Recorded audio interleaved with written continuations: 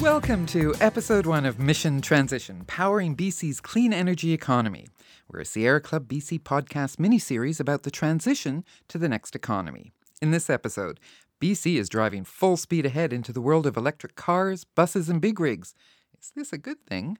And are we ready for it? Hi, I'm Susan Elrington, along with Caitlin Vernon from Sierra Club BC. Hello, Caitlin. Hello.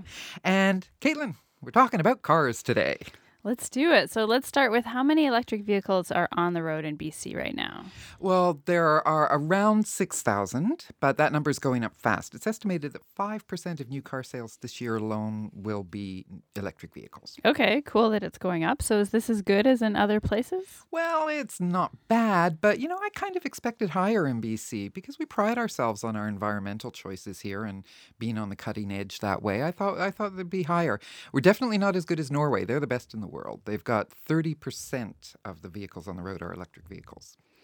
All right, Sue. So you've been digging into this. Why do we not see more electric vehicles on the road in BC? Well, there are a number of factors at play here. I think one is there's simply no infrastructure for them. It's hard for people to envision what that means to their life to try and use an electric vehicle to meet their needs. There's no charging grid. There's no network. It's a bit hodgepodge right now. We're going to talk about charging grids a little bit more later in this episode. And of course, the price. Caitlin, these cars are not cheap. Don't they save you money once you get them, though? Well, they do. The savings definitely come in. If the average Canadian drives about 20,000 kilometers a year, they would save $1,000 to $2,000 on fuel costs alone. And of course, if you don't have the, fuel-injected combustible engines, you have fewer moving parts. You save money on maintenance, oil changes, that sort of thing. So yeah, you definitely save money over time, but it does cost quite a bit right. upfront. So the upfront cost is big. The charging grid is not quite there yet. So what are some of the other barriers? Well, availability. Even right now, it can take up to 8 months to try and get a car once you've ordered it. Dealerships and manufacturers haven't been that great at assessing demand. And that's going to change now that most of the major car manufacturers are all in on electric before it gets better. Because some new ones have just come in, right? Yes, so we started to see this happen really last year. Volvo was the first to come in. They went all electric. I think it was around spring of last year they made the big announcement. And then a number of the other companies followed. I think the apex for me was probably when GM came on and announced it was going all electric. And this is because, if you'll remember, Caitlin, GM rather famously mocked Toyota for putting out the Prius and the hybrid cars and said there would never be a future where it's all electric. There'd never be a future where we didn't need gasoline for cars. But now they've said they're going to build electric vehicles. They're going to build electric vehicles. And in fact, they've talked about introducing 20 new models just in the next 5 years alone. That's ambitious. Wow. Whether they'll do it, we don't know.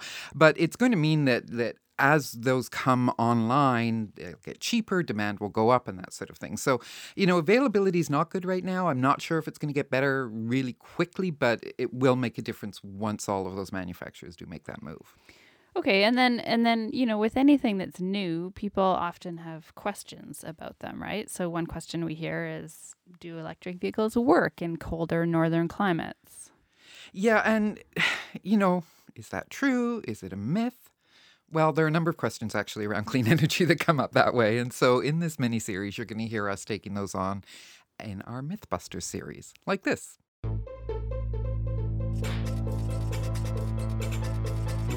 Electric cars won't work in BC's north where it's too cold in the winter. So we asked Doug about that. He's an electric vehicle owner who attended our public meeting in Prince George. And he spoke to that question. He's been driving electric cars around Prince George for years. Yeah, electric vehicles do quite well in the northern climate. People are always asking me about the batteries and the cold. Well, when you're driving, the batteries warm up. When you're charging, the batteries warm up. All the commercial vehicles have a battery management, temperature management system, so they warm the batteries when it's very cold. The bigger issue is cooling the batteries. We're in a beautiful climate for electric vehicles up here, much better than Florida, southern Arizona, where they have to deal with too much heat. I've been driving an electric pickup truck since 2009, and we have a heating pad under the batteries. I put hard foam insulation around the battery box and cover it with a tonneau cover So the batteries are typically 15 degrees Celsius, even when it's minus 25 degrees out. And I'm very rarely actually plugging in the heating pad. I'm only plugging it in if I'm not driving daily. Driving daily, they're warm. Wow. Myth busted.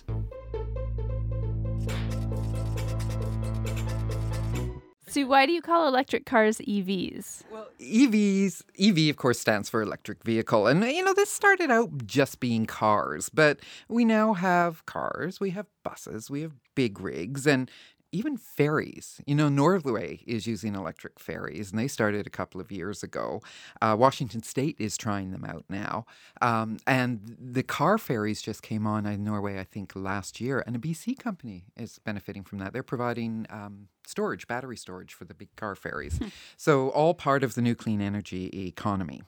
You mentioned buses, but just as it's not feasible from an environmental perspective for everyone to be driving gasoline-powered cars, it's probably not feasible for everyone to have electric-powered cars either. So let's talk about the buses for a minute. Okay, well, buses, you're right, Caitlin. They're still the best way of getting masses of people around from point A to point B. And the transit industry is working on this. We've seen the first electric buses on the mainland. Now, you've mentioned to me that I had electric buses on trolleys when I was a kid, but we're talking about electric buses that aren't on trolleys now. There are electric school buses. There's at least one of them on the roads in a pilot project. And even those tourist buses are getting in on this. In fact, here in Victoria, John Wilson, he's a fellow who owns Wilson Transportation, and they run those Grey Line hop on, hop off double-decker buses. I know you've seen them around town if you've been to Victoria. There had a number of those buses that are old. They're from the 1950s or 60s and, belched the black smoke all over the place and generally people not happy. Now he's taking those off the road and he's putting some more modern double-decker buses into play. But what's really interesting is the ones he's taking off the road, those old ones, he's converting them to electric. So they will be back on the road eventually. There will be a few of them back on the road. He's converting them to the electric. It's a significant cost. And so I asked him why he would want to do that. I challenge you to go to any a postcard rack, not see a postcard with a double-decker bus parked in front of the Empress Hotel. It's part of our character, the small England that we try to have a persona of here, and we'd like to do our part to try to keep them involved in the landscape of the city. But we do know it's 2017 now, and expectation levels and times have changed around environmental concerns, and we have to do our part to do everything we can to make that happen. What kind of a response did John Wilson get from other business owners? Or were they kind of inspired, or do they think he's making some terrible business decision? Well, we'll go with the first. It's actually the opposite. They don't think he's crazy for doing this. And that's because they want EVs too. We held a meeting with a group of business owners in Victoria. The Greater Victoria Chamber of Commerce helped us get a group together to talk about these issues. And there were two business owners in particular there who brought up this point. One was Al Hashim. He owns Maximum Express Couriers. Obviously, transportation is a big issue for him.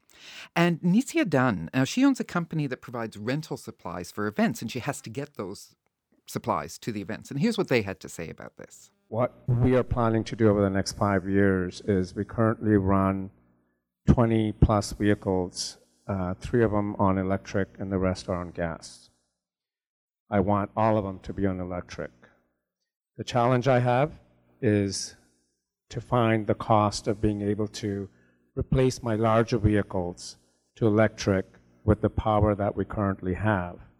The 5-ton trucks we have and larger vehicles we have, if I put 8 to 10 skids in there, they won't move. So I need something that financially is affordable. We're trying to do what we can with the smaller vehicles, but we can't do all of it right away. To speak to the point about vehicles, right now my company paid 3 times the amount that I should have for a trailer to tow our goods that is made of 100% Canadian steel by Canadian workers. Also facing the same huge barrier as Al was mentioning with trying to find vehicles that run on renewables that can carry our goods. I need a large truck to pull. My only option right now is something that runs on biodiesel, which is better but not great still. So, Caitlin, in the last few months, we've seen the introduction of big rig trucks. Tesla, for example, unveiled its huge, sleek-looking truck. Loblaws is committed to putting electric big rigs on the road. Now, those big rigs that they're buying are built by a Chinese company called BYD, and that company recently announced it's going to build a manufacturing plant in Ontario, build the big rigs there. So clearly electric vehicles of all sizes are eventually going to be available. But in the meantime, people will be converting their odd-sized vehicles to electric in other ways. And so when John Wilson announced he was converting the double-deckers, he got calls from other business owners in Victoria saying, when you've done that, please think about converting my vehicles. So the knowledge he's getting, the expertise he's developing, he's providing jobs to do that work. Those are all jobs in the clean energy economy.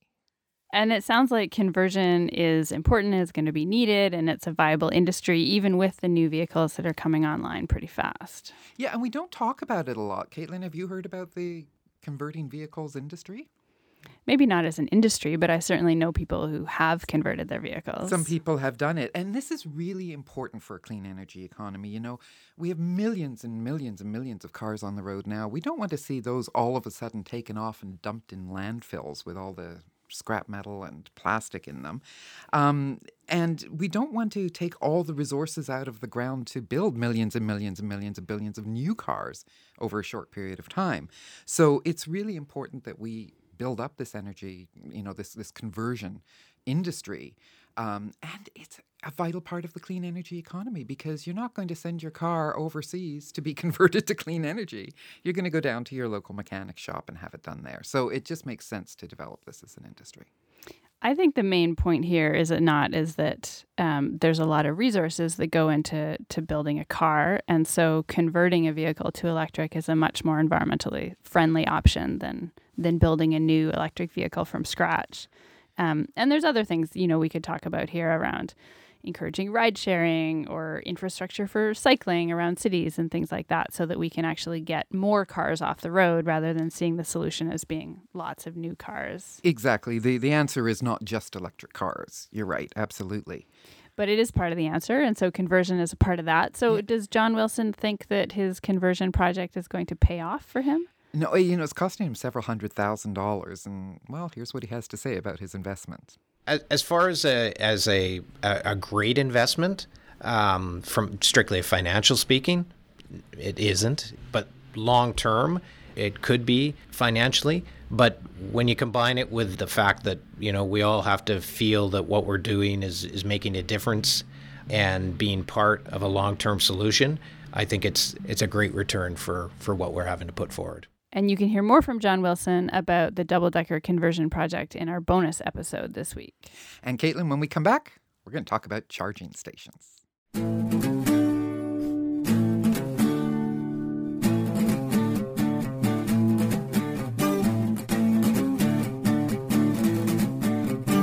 Okay, so we have some electric vehicles on the road now, and we're probably going to have more soon. So how are they powering up? How are they getting charged? Well, they do have to plug in somewhere, and this can all get a little complicated. So it depends on where you live, where you work, and how far you drive.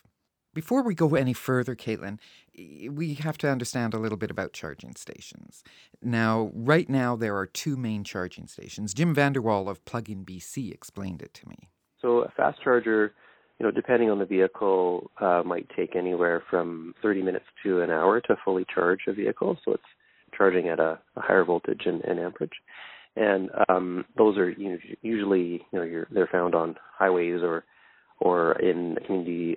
There's a small number right now, about 30 in BC. The level 2 chargers, they're, it's the same electricity, 220 volt electrical circuit as would run your dryer or air conditioner or something like that. And so many people have them in their homes. Depending again on the type of car, it might take anywhere from 6 to 10 hours to fully charge a car. And so people have them in their homes. There's you'll see them at in parking lots and community centers, hotels, and so on. So those are more common and often what people would use to charge overnight. You can also charge just on a regular 110 outlet, which is what I do for my car at home. It's not really, you have to kind of think differently when you're thinking about charging. Most of the time, your vehicle sitting parked. And so it's not that you're going to fuel up your vehicle. It's just simply you come home, just like, you need your cell phone charged, you plug it in, and you don't really think about it. So, Caitlin, the cheaper station that Jim was talking about runs between about $600 and $1,000 right now. The fast charger is upwards of $50,000. It's interesting because Tesla has a ton of these fast chargers that it's putting in all around the world, and that's how they're making money back on their investment in the electric vehicle industry. Already, I was reading just the other day, Porsche is coming out with an even faster, better charger that it's going to start installing around the place. So we're starting to see the beginning of this industry happening in charging. And again, all part of the new economy. Yeah, well, that's exciting. I mean, I certainly would want the faster charger personally. Yes. So, I mean, let's talk about how where you live would impact your ability to charge your car. Well, if you have your own house and you just drive around town, you're probably going to just plug in at night. You're rarely going to have to stop at a public charging station, and so the grid maybe won't really matter to you as much. If you live in a condo or an apartment building, it gets a little trickier. Most apartment buildings and condos don't have charging stations. In Vancouver, all new developments must provide charging stations or the ability to install them. But demand could outstrip supply depending on whether the slow or fast chargers are installed and, of course, how fast this revolution into electric cars happens. So that's where you live. What about where you work? How does that play into this? Well, some employers are putting in those cheaper charging stations, kind of as a perk for employees. It's just a little bit of a benefit. And that could make a difference if you do live in a condo or an apartment building and you can't find time on the chargers there that you're able to plug in at work. Mm-hmm. More important to the whole conversation, though, is really how far do you drive? Now, if you have a commute of about 15 minutes a day, you're going to be able to plug in at night. That's not going to be a problem. Even probably up to an hour a day isn't going to be a problem for you. But that's not the case for most people who live, even in small towns or more rural areas. And that's a lot of people in BC. So then it sounds like we need a network of chargers or something like that. Yeah, well, that's exactly it. You need to know that you're going to be able to charge up if you're going to have to drive longer distances to work or for work. And so are there examples of what that kind of a network might look like? Well, nobody really has the sort of formal network planned and in place right now. Reliability, of course, is the biggest issue. So stations would have to be set up every maybe 100 kilometers or so. So you knew you could count. So you're not going to run out of power. Exactly. And partway to wherever you're going. Exactly. And if you go to one station, it's full, that you can go to the next one and you can plan your trips out. And of course, the capacity of these EVs for longer and longer charges and energy storage is going to improve as more of them come on the road too. But eventually, Caitlin, it's going to look like a network of gas stations looks like now. They'll just be electric stations. So why don't we see those kind of stations popping up all over the place? Well, in BC, this has to do with who can sell the electricity. Right now in BC, if you are generating power, you cannot sell that power. Well, they put it this way. The only people you can sell that power to is BC Hydro or, in certain parts of the province, FortisBC. Right. And so third party, you can't sell it. I can't put a charging station in and legally sell that power to you. Right. So it sounds like there's some policy issues that maybe we need to sort out as a province in order to make these kind of charging stations possible. Yeah, the inclination is to say that maybe government and government money is needed to get this ball rolling. But actually, this is an entrepreneurial opportunity, as you've seen from Tesla and Porsche. If BC Hydro licenses station owners to sell the electricity, you'd start to see people investing in putting those charging stations up and building up a network. I think there's a point made too here that a lot of people don't think of, is that running an electric car isn't going to be free. You are going to have to pay to run it, but it's going to be considerably cheaper than running it on gas. Not to mention, of course, more environmentally friendly. And then what about urban centers? Do they need that kind of a network also? Well, it would, it's kind of like gas stations. I don't know if you've noticed, but there are very, very few gas stations in downtown Vancouver and even fewer in downtown Victoria. People who are living in urban centers aren't in their cars as much. So there are some, and yes, it would help to know where you can charge up. But more important for those urban areas is setting those areas up right in the first place. So what do you mean by that? Well, maybe looking more at the European urban model, where a number of small communities are kind of linked together, and those small communities meet your needs without you having to drive somewhere. Now, Mark Lee has looked at this. He's with the Canadian Centre for Policy Alternatives. Well, I mean, I think the core for us in the work that we've been doing and thinking about transportation and greenhouse gas emissions is that ultimately you want to have a shift towards what planners call more complete communities. That is, people living closer to where they work, where they access public services, where they shop, where they play, so that we're not just replacing every trip in a car with a trip in an electric vehicle or a trip of equivalent length by public transit, but we're fundamentally reducing the distances that people have to travel in the first place. And so, Caitlin, that means changing our car culture completely, and I'm not sure that's going to be easy for us to do. Well, I think a lot depends probably on how we design where we live, like Mark talked about. I mean, if there's alternatives to getting around by car that are easy and accessible and affordable, maybe people would be more willing to get on a bus or a train or a bicycle or maybe walk or... Yeah, and I think changing our mindset about cars. I mean, as we've seen from people texting in cars, people get in their cars and we eat in them, text in them. We do drive-through banking from them. There's a lot of things where we think about being in our cars as part of our life, and maybe we just need to change that and realize that they are a mode of transportation and use them appropriately. Yeah, I mean, I guess we have designed our lives to be fairly dependent on cars. And some of that could be met through electric vehicles. And we could reduce our dependency on cars by kind of shifting our attitude to how we get around and and going back to Mark Lee's sharing space with other people. Yeah, and going back to Mark Lee's point, if your bank has a branch that it might be small, but it's in your neighborhood, it's easy to go there instead of driving through a drive-through ATM, I just saw that there's a restaurant in Victoria that's just doing a ride-through for people on their bicycles to be able to get takeout without leaving their bicycle. And I think they said they're the first one in Victoria for sure. I don't know. So it's just thinking a little differently about things. And, in that line, Caitlin, when we get into this world of electric vehicles, it's going to sound different to us. I have something I want you to hear.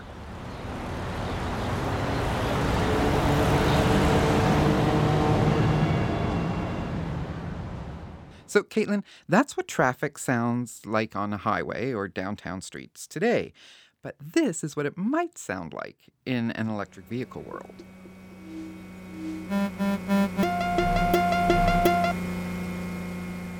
Wait a minute, I thought EVs were silent. Yeah, well, they are, but that is a bit of a safety concern. When I got my Prius 12 years ago, the thing that used to crack me up was that they said for pedestrians, you need to have the beep, beep, beep when you're in reverse because people just sort of drift and they don't pay attention. And so every time I go into reverse, we got the beep, beep, beep. And this is what the concern is now. You've got pedestrians who aren't necessarily paying attention. These silent cars all over the place is not a great mix. So hence the... Or for cyclists. So hence this is what a sound is going to happen. And, we talk about coming from a car culture. Some people even like the sound of a revving engine. I definitely don't. And I definitely don't like those ones that rev past my window at 4 o'clock in the morning. But, to each his own. And there's a company that's even developed a sound booster. And your Tesla could end up sounding like this.